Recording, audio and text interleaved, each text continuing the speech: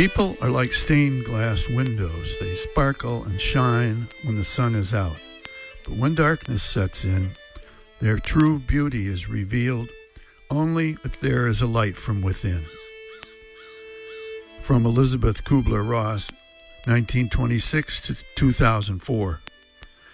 Good morning, everyone. I'm Rob McCall. This is the Awanadjo Almanac, devoted to feeling at home in nature and breaking down the wall of hostility between us and the rest of creation.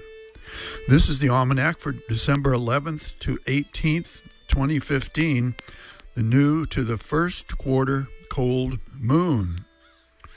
And some natural events. Things are getting darker by the calendar, that is. The length of day here in eastern Maine is about 9 hours and 5 minutes this week, with a few more minutes to be whittled off before the winter solstice on the 21st at 5:44 in the morning.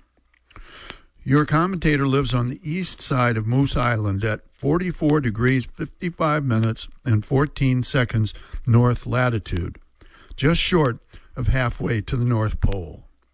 We are the first in the U.S. to catch the rays of the sun in the morning, and of course, first to lose them in the afternoon. And that's shortly after 3 p.m. these days.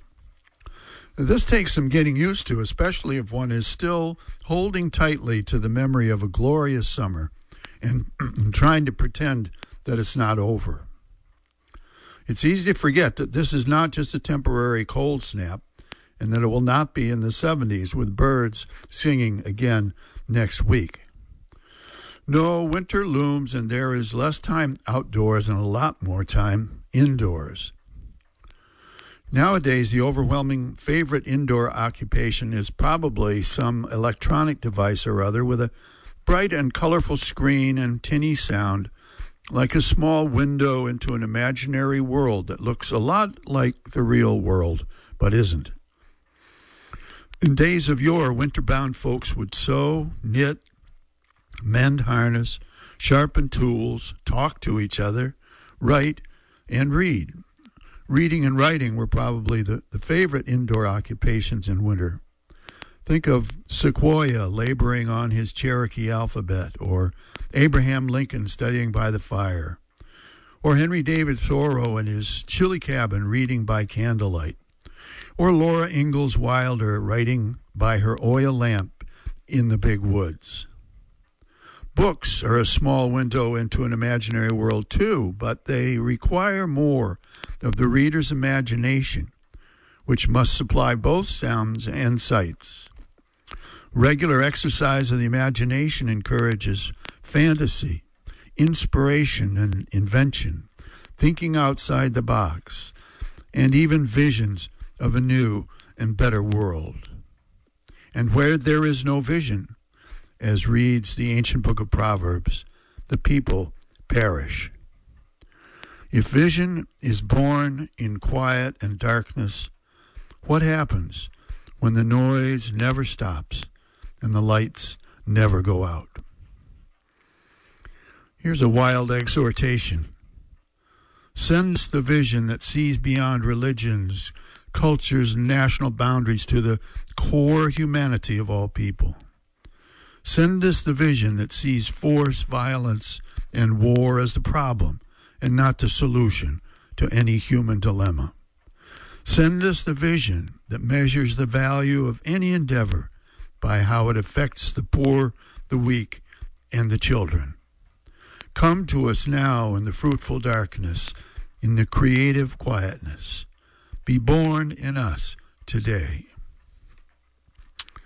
Here's a field and forest report. That bright red berry you see tucked into window boxes along with the green fir boughs or growing in wet places alongside the road is winterberry, Ilex verticillata, also known as Canada holly or fever bush.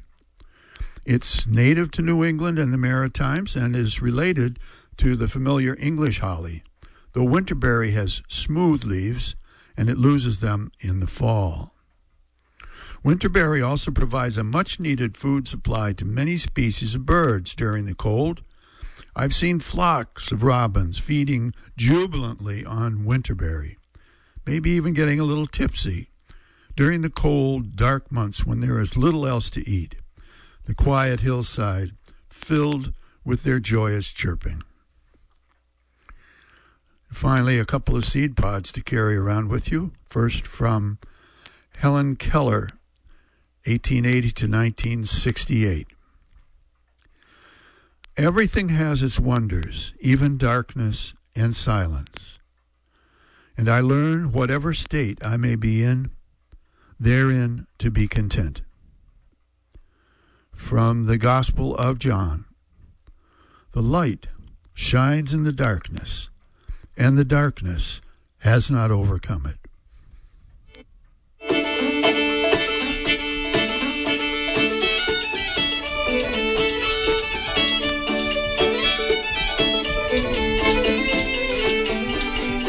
That's the almanac for this quarter moon, but don't take it from me. Go out and see for yourself.